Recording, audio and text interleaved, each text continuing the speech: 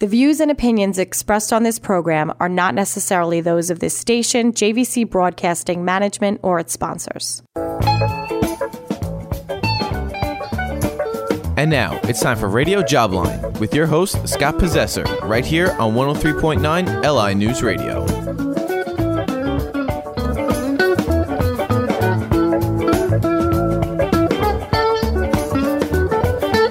Well, welcome, everybody. It must be Saturday afternoon from 2 to 3 p.m., or it might be Wednesday night from 9 to 10 p.m. We're on twice a week to talk about your career, talk about topics related to success in the workplace itself. In the 30-plus years between television and radio I'm doing this show, there isn't a subject we haven't talked about, but one that has emerged as a topic of great interest to my audience for some reason, and I guess maybe you can tell me better than I know, is boardrooms. We had a guest on so far twice in the last year that broke records on our LinkedIn post and got 2,000 impressions, after we posted it on LinkedIn.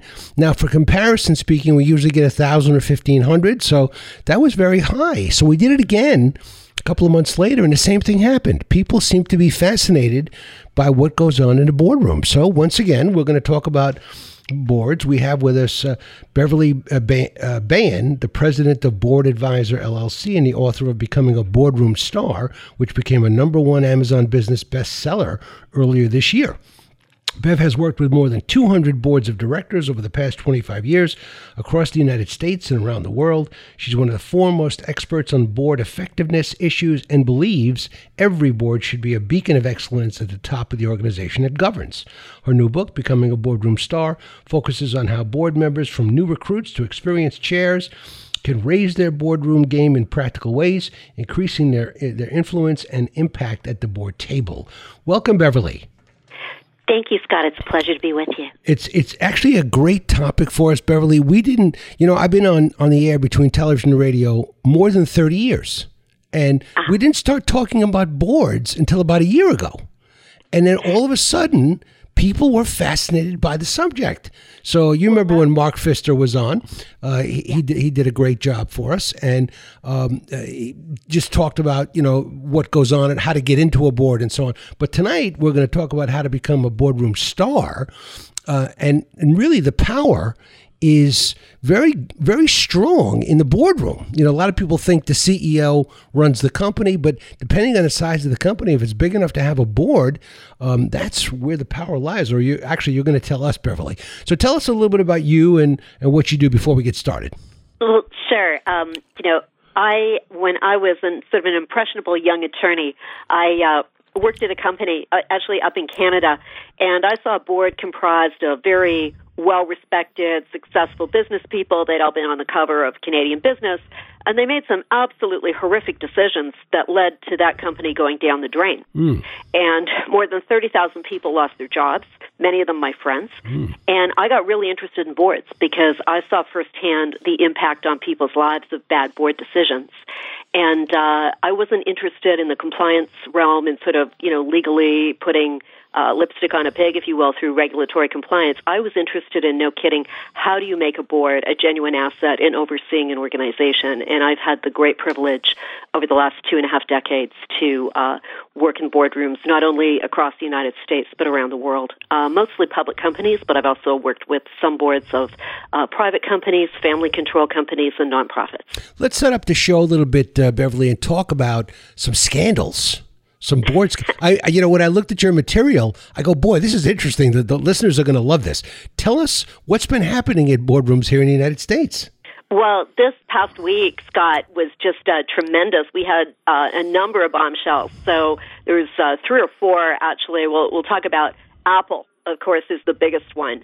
Apple has so much of its manufacturing in China, and first of all, we were getting, media reports about police in, I think it was the factory in Zhengzhou where they were beating the factory workers because of noncompliance with the lockdowns. And then following on the heels of that, we had this situation where these poor people who were welded into an apartment building because of the zero COVID lockdown policy of the CCP, they all burned to death. And so there were, protests all over China, and we had them here in New York, we had them in San Francisco, we had them in Toronto, with the protesters holding up white pieces of paper to say we want freedom of expression, these sorts of things. And then it came to light that there was a tool that protesters had used at the Hong Kong protests in 2019 called AirDrop. It was a function in the Apple smartphones, and that had been limited in mainland China only. And what that did is it sort of hobbled the protesters' ability to communicate with each other without the Chinese authorities being able to detect them. And so all of this blew back hard on Apple. And so they had a big human rights debacle, and Apple is a company that kind of virtue signals about its, commitment to things. It's got, they've got Al Gore on their board about, climate issues, and they're very into social justice issues, and suddenly, they're right in the middle of a human rights problem where they're on the wrong side. And, what's more, what we've been seeing in just in China generally is, I think CNBC had a story the other day where they said, the orders for manufacturing from China are down 40% from the United States because of the lockdowns and the policies of CCP. The supply chains are becoming very unreliable. So finally, over the weekend, Apple's board clearly called Tim Cook and said, we need to have a board call. I mean, I don't know that personally, but I would assume that's what any good board would do in these circumstances. And they announced that they were going to be moving a lot of their iPhone manufacturing over to India and Vietnam. All right. So the board was sweating that one out. And there's more. There's more. Tell us more. Well, even before we leave Apple, it's interesting. On Sunday, I think it was, the Wall Street Journal editorial board came out, and they basically said that any board really owes it to their shareholders to take a look at their exposure in China right now. And one of the really almost frightening scenarios that they put out there that I think is very important to think about is, what if China actually invades Taiwan? And we face a situation sort of like companies with Russian business interests faced when Putin went into Ukraine. Really savvy boards, they kind of war game out crisis scenarios. They look at what would happen if we had a cybersecurity attack, or if our CEO was kidnapped or hit by a bus. And so one of the things I think that boards really need to think about is, what would we be facing if there was that invasion and we had to divest? What would that mean for our supply chain? What would that mean for our revenues? What would that mean for our assets? And what would be our plan Bs or ways to mitigate that? And, just stepping back and doing that in the boardroom with the management team in an unhurried way would set the board up and the company up a lot better if, God forbid, they were in that situation and had to react to it. Beverly, were you surprised that China seemed to succumb to the protesters to some degree with the lockdowns, and suddenly things have changed over there? Well, they've changed to some extent. I mean, they've put the lockdowns, modified the lockdowns, and I think that is a positive thing. I'm not sure that. I think they're probably treating the protesters terribly well.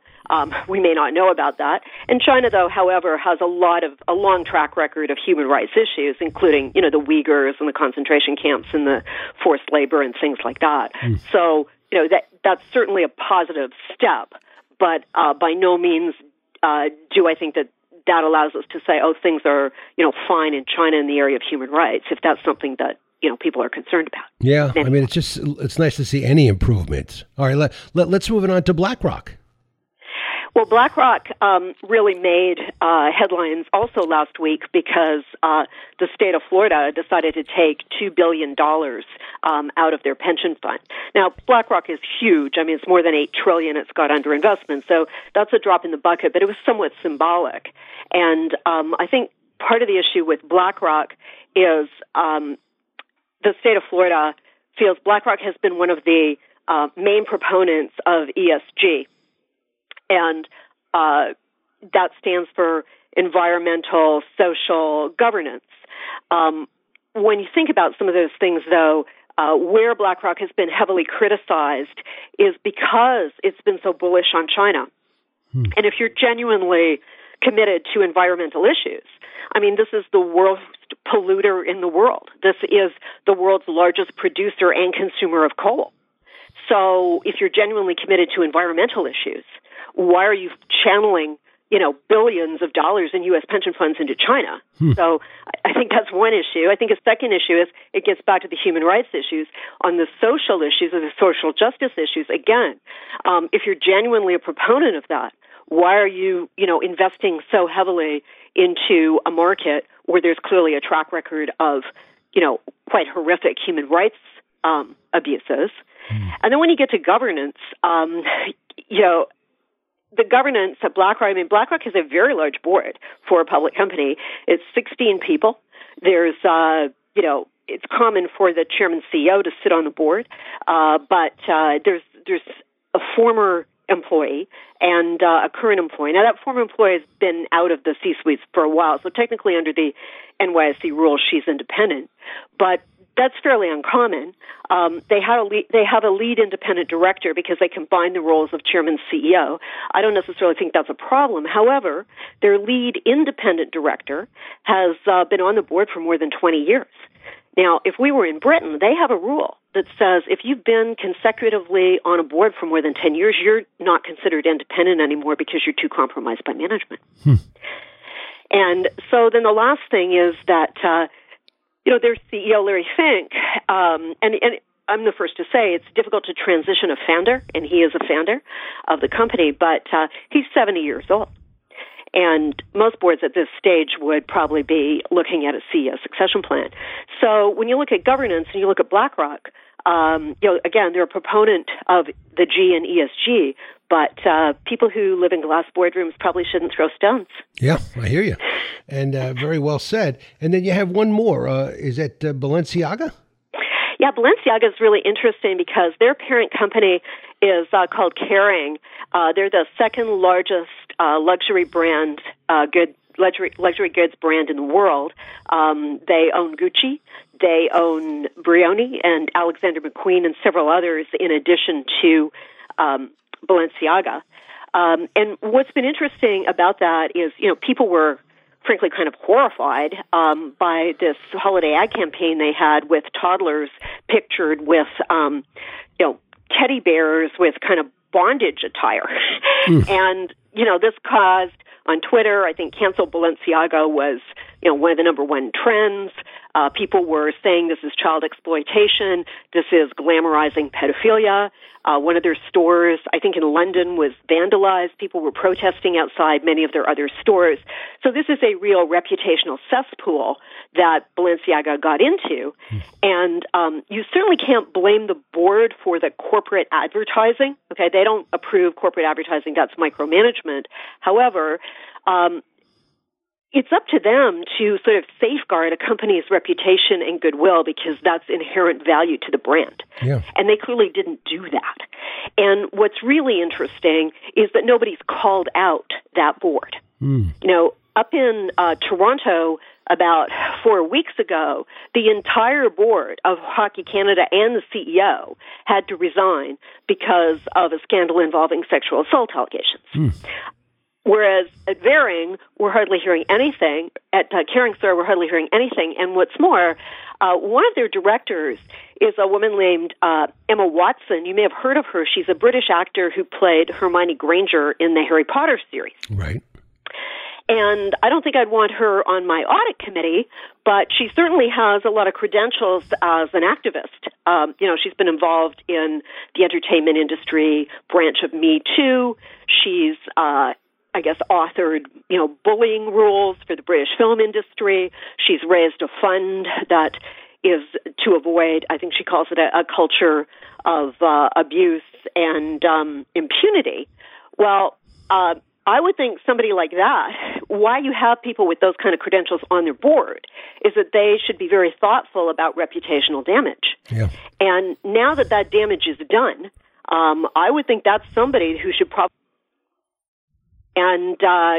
take a little bit of accountability for that. And, if you want to talk about a culture of impunity, nobody seems to be being held accountable at Balenciaga at all. So, it's not hard to see why companies need a board, because look at all the trouble they can get into.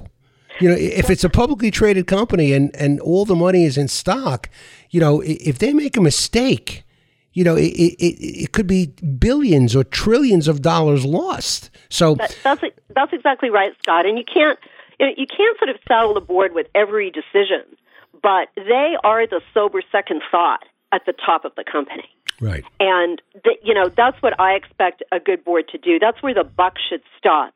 And that's where they should intervene to ask the tough questions and make sure management's not going off in a destructive direction. Right. So when you see, just taking an example, Beverly, Elon Musk, okay? Yeah. And you see Tesla and decisions that have been made at Tesla and now Twitter and other companies that he owns as well. It's not just him. There's a board of directors that governs all of these decisions. Am I right? Or are there some CEOs that just take complete control? There is a difference between management and governance, okay? And I think that's a really important line. When you're governing a company, when you're on the board of directors, you're not managing it. You're not actually making those decisions necessarily, but you're asking the tough questions and you're approving or disapproving some of those decisions. Right. So that is kind of where the buck stops on the decisions, not only at, high-profile companies like Tesla or Twitter, but also at, even small hospitals or, startup companies that have just done their first IPO on the NASDAQ. Yeah. That's what the board is really there for, and it's a very, very important role. Yeah, now that I think of it, I kind of do think Elon Musk made those Twitter decisions without consulting anybody. Well, some decisions are truly within his purview, but those that are really impacting the company in certain ways, it kind of goes into that governance management line. Yeah. What you don't want is a CEO that feels they have to consult their board on everything. That's impossible to manage. Right. All right, so let's talk about boardroom power versus executive power. Well, that's a really important distinction, Scott. I'm glad you brought that up, because power in the executive suite typically comes from the decisions that you make. You've decided to go into this market, or you've hired these people on your team and they're fantastic and they've produced great results, or you've decided to, exit this product or whatever it is, or do this merger. It's from your decisions. Boards, on the other hand, they make group decisions. And so boardroom power is all about the amount of influence you can have in the boardroom with your fellow directors. That's what boardroom power is about. And that is a real distinction for people when they shift from the executive suite to sitting at the board table. Okay. So a good distinction that needed to be made, and we did it. Let's talk about how does someone develop the kind of influence and impact? You just talked about it, but how do you develop it? Yeah. So first of all, I don't think taking a lot of these governance courses is really that important. If you want to do that, that's fine. But first of all, it's important, if you're going to be on a board, that you have something in terms of your background or your expertise that's relevant to the company's business, because that allows you to make a much more significant contribution in the board discussions and in the board decision-making. And that's really the first element of having that kind of influence. So let me give you an example. Some of the best board members I've worked with on different boards, they're people who have actually come out of that industry. They no longer have, they're no longer active in the industry of the company they're governing, so therefore there's no conflict of interest. But because they're veterans of the industry, they know it inside and out. And so they are able to make some really important contributions, and very often other board members rely on their insights about the industry, and they can provide not only a counterpoint to management, they can provide a lot of good advice to management because they know the industry so well. Yeah. So there's an example of, directors who really have a lot of boardroom influence. On the flip side, a story that always stuck with me is there was a board that they only had one female director, and she was fantastic. She was one of their best directors.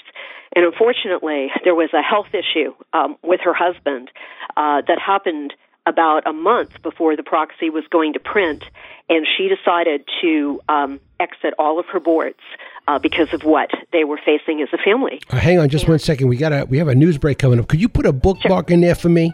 And we're going to come right back to that sentence as soon as we get a news break here. You listen to Radio Jobline with Scott Possessor. We've got Beverly Behan on the phone tonight. Excellent. If you're interested in boards, folks, she's an expert's expert. Stay with us on this. A lot more to talk about. If you'd like to be on Radio Jobline, you can write to me, scottp118@gmail.com. I would be happy to have you on the show and your idea on the program. We do a program every week. Been doing it for 1,000 years, and we'd like to continue with your ideas. Stay with us. We got a news break coming up. We'll be right back.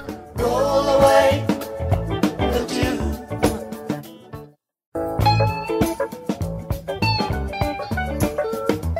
And now, welcome back to Radio Jobline with your host, Scott Possessor, right here on LI News Radio.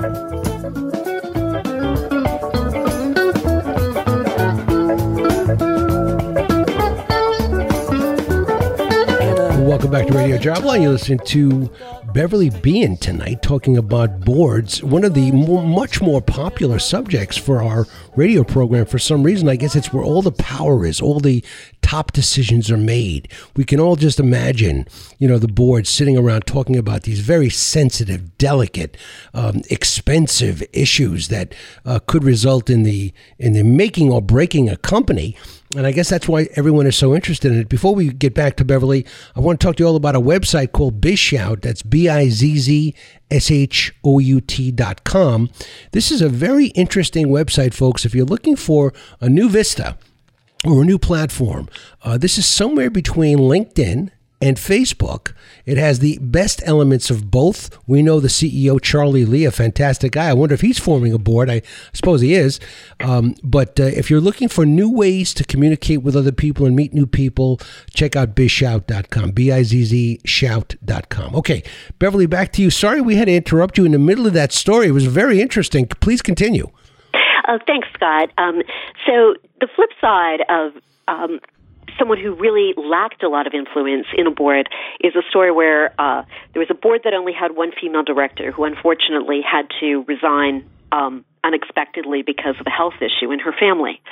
And the board did not want to go to press with their proxy for shareholder voting with an all-male board.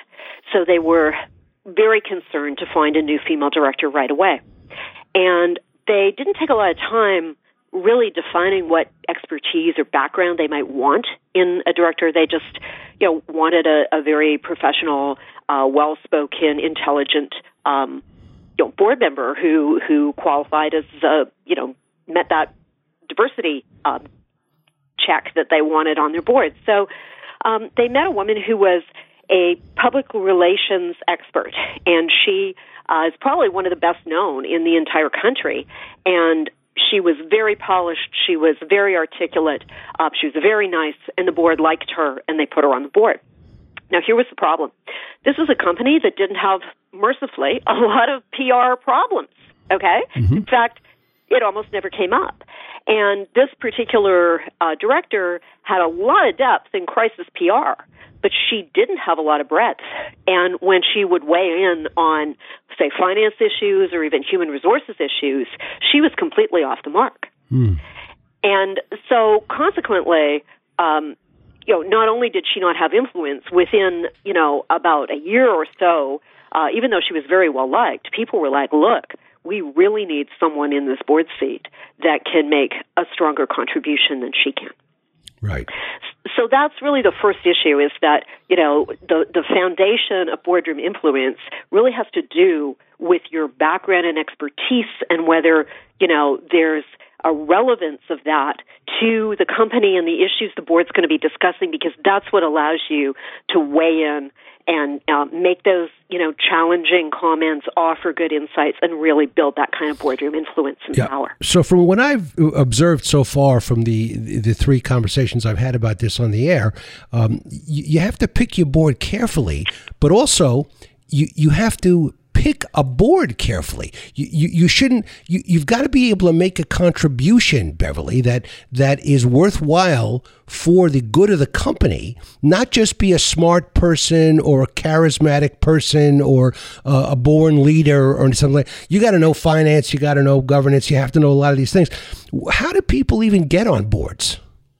Well, there's a number of different ways. I mean, there are headhunters, that find board candidates for boards. Many people, get their first board because they know someone who's on another board. And then there are, there are websites devoted to people who are interested in being on boards. There are courses for people that want to be on boards, and sometimes their approach for lists of candidates. So there's a myriad of ways. What I have found is that a lot of people ask me, how should I get on my first board? And it depends. We've seen a tremendous amount of diversity recruitment over the last, 18 to 24 months. And I would say that, if you are a diverse candidate and you've got some really interesting C-suite experience in, finance, major operations, tech, by all means, go to the search firms, that sort of thing, because, it's really, you're the type of candidate that everybody's looking for these days. But if you're not, how a lot of people are finding their first board seat, quite frankly, is through their own network. People they know that they've worked with, people they'd even use as a reference. Approach them and say, look, I'm interested in getting on a board, and here's why. Here's the kind of board I'm looking for, and here's what I think I bring to the board table. And ask them who they think you should talk to. A lot of people I know are getting on boards from having those conversations within their network, because these are people that may have a contact on the board and who know you and will speak well of you. And that's how many people get their first board seat. And also private equity. There's a lot of opportunity in private equity. I know several people who just got on their first boards through the private equity route and really are enjoying them. You mentioned the basic tenets of how to get on a board. It's the same thing with job hunting, Beverly. You use your network. There are search firms that can help you. It's pretty similar, but I know the paperwork is different. You don't use a traditional resume. You use a much more comprehensive document, right? No, actually, it's a little bit less, if you want to know the truth. What I think you want to be doing in a board CV is, laying out in sort of one page, what's the value proposition of you being a director, and specifically target it to the company that you're looking at. So no resume at all? Well, you can put the resume as an appendix on the back, and I think that you should. A traditional resume? Yeah, that's fine, or you can pump it up a bit more if you like and focus it. If you've sat on some other boards, you might want to emphasize that a bit more. People want to look, though, at what your actual background is. But you want that one-pager to really be the sell document. And I have a second sort of piece of advice with this. I have seen an awful lot of people create these CVs that are very vague and fluffy. If I see another person whose, one pager starts with, a visionary leader with a track record of success. I mean, come on. You want to sort of say, this person was a chief operating officer of, a $700 million company with operations in Dubai and, Hong Kong or what have you. You've got to get specifics because that's credibility. Right. What about on a smaller scale, though, Beverly? Like a lot of companies don't. First of all, they don't even have a board. So let me just explain Long Island's economy for you. You got 83,000 companies or thereabouts. 90% of them have less than 50 employees, and a very high number, I'm going to say 80%, have less than 25 employees. Right. So they would not have a board. And frankly, having a board and going public is tremendously expensive. It eats up a huge amount of the CEO's time. In fact, estimates are, and you may find this very surprising, Scott. I did when I first saw the numbers. A public company chief executive officer spends roughly 20% of their time on board-related matters.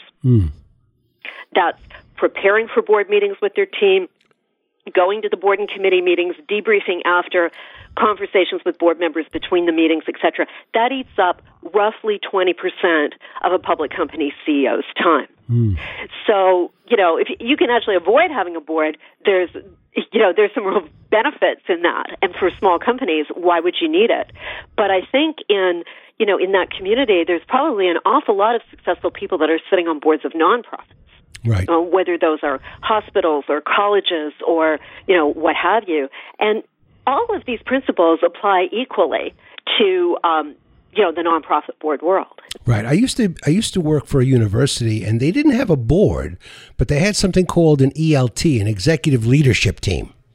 So these were the top people of the company from all the key areas, had a monthly meeting, or actually, a weekly meeting, to discuss what's going on at the company, give a little report on their area, and so on. So I think that's the solution for the smaller, non-public company. Yeah, it could be. Or, but if you're a certain type of charitable organization, you are obliged to have a board. Right. Just depending what your designation is for your taxes. Okay. All right. So we have to make the most of our director orientation. Tell us about that.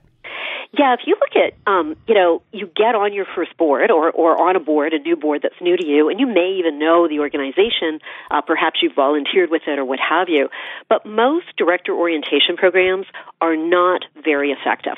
In fact, it's sort of a drinking from a fire hose experience for most board members. You'll sit down perhaps with each member of the executive team, and that's great because at least you'll get to meet them, spend some time with them, build rapport. But they're giving you this sort of dizzying download of information, and you're just trying to digest as much as you can.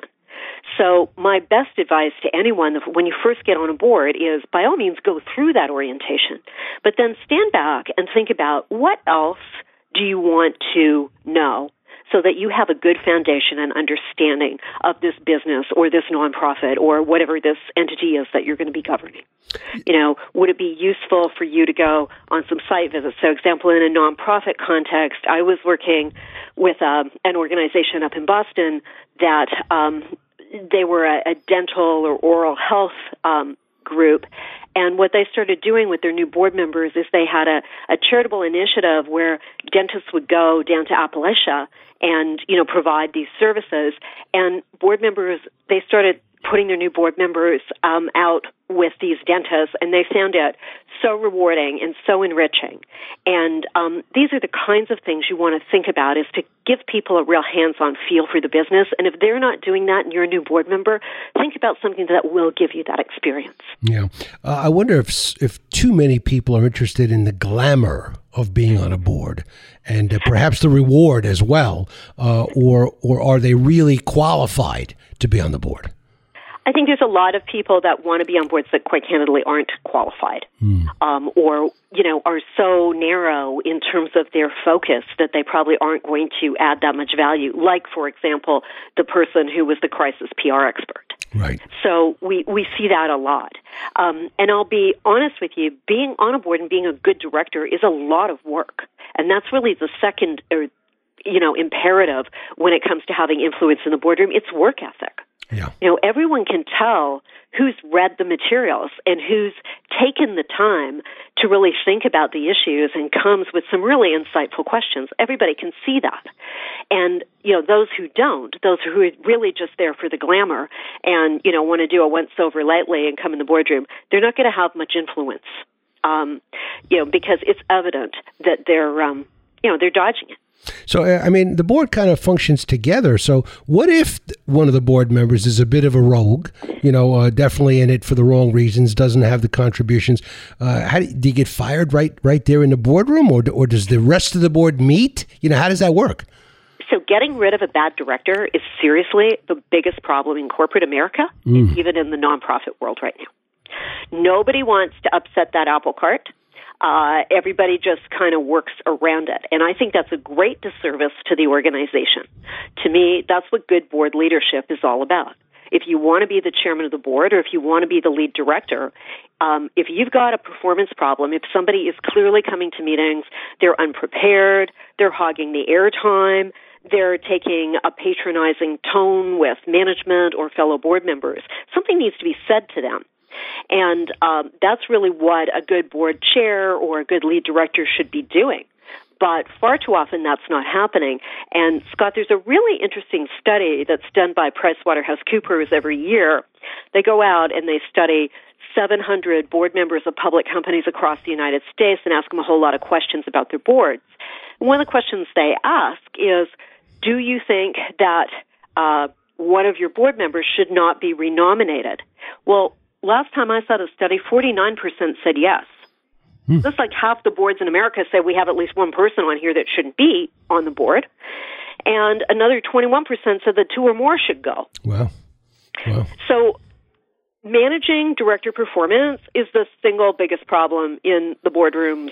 And I wouldn't just say this is an American problem. I've seen this all over the world. We can talk about some practical solutions to that, but it really comes down to board leadership. Okay. All right, we've got a few minutes left, but let's try to get through these last 2 points, which is pick your spots in board meetings. Picking your spots is really important. You know, when I see people that have a lot of influence in the board, they are not the people who are weighing in on every single issue. That's actually the hallmark of somebody who doesn't really understand the director's role. They're hogging up too much air. So what you want to do when you're preparing, it goes back to the work ethic piece, you really want to think of what are some points or good insights or questions you want to ask that you think are really important. And, you know, even if you ask one or two great questions in a meeting, that's often the hallmark of some of the best directors. So pick your spots. If somebody, you know, brings up the point you were going to before, what you don't want to be is one of these, oh, I agree with so-and-so directors, and that's all you do is agree with somebody else instead of bringing some fresh perspectives to the table. Right. Let the point go and move on to your next good point. It does sound like you're going to have to do a lot of homework in order to get that right. That's exactly right. I mean, I think people often underestimate the amount of time it takes to really be effective in preparing for the meetings. And, you know, you need to allocate, you know, a good 4 hours or more for most boards to really prepare. And then if you're on board committees, there'll be more time for that, too. I had a very good experience working very closely with a public company, a $13 billion public company with, you know, obviously a board of directors. And I remember, because I was friendly with the top management there, how it was all hands on deck for a board meeting. I mean, they just put every resource, everybody in the company was working to get the board right. And I guess they did it well because they went from $1 billion to $13 billion. Well, it also, I think that's pretty common in the Fortune 500. You know, management work hard because they want to impress the board, frankly. They want the board to feel that the company is being well run, so they want to really think through the issues so they're having a good dialogue. But it also comes back to, you look at the investment of management time. You've talked about all the time management spent, and I talked earlier about how CEOs spend 20% of their time on board-related matters. That goes back to, you want your board to be a genuine asset if you're investing that kind of time and effort of your management team.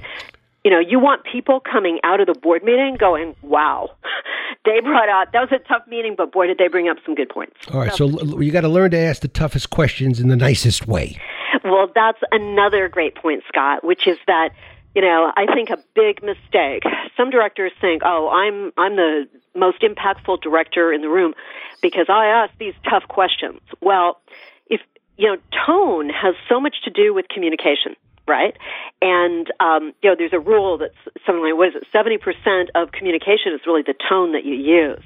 And people who use an abrasive, accusatory tone in their questions, here's what happens. Management becomes defensive. They clam up. They just want to get out of the room. And so whenever I'm asking directors, because I do a lot of work in board evaluation, director evaluation, and I say, you know, who are some of the best directors and what makes them so good? One of the responses I'm always hearing is, this person knows how to ask the toughest question in the nicest way. And And, so it brings challenging issues out, but not in a way that people are defensive. In fact, it opens a great dialogue. All right. If you could just take just a half a minute, tell us about your organization and what you could perhaps do for some listeners. Well, thank you. So I have worked with, as you said earlier, roughly 200 boards over the past 25 years. My focus is on board effectiveness. I do a lot of work with board evaluations, but I don't use surveys because I find them, checkbox. You've got to engage the board and you've got to engage in management because, that's what makes good boards great and great boards vibrant is that kind of insightful feedback where you're constantly building and improving your board. And so I do a lot of work with that. And increasingly, I'm working a lot with new CEOs. So if you're a new CEO of a public company or even a nonprofit where you've got a board, that is really challenging because typically in your career, managing up to that point was managing to one person, your boss.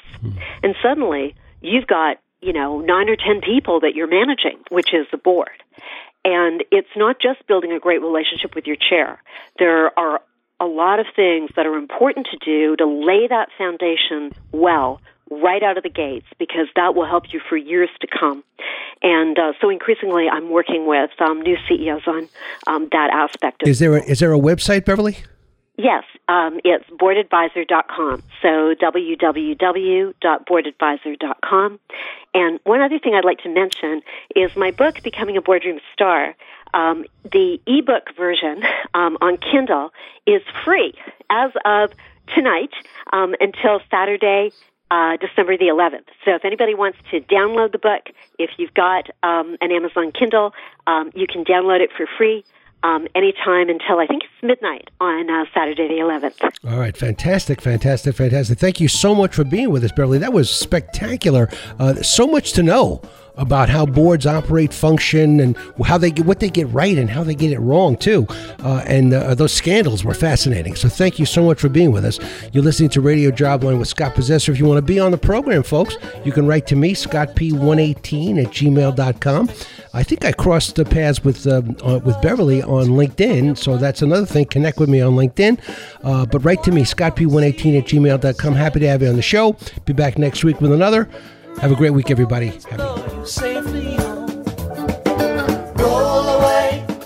The views and opinions expressed on this program are not necessarily those of this station, JVC Broadcasting Management, or its sponsors.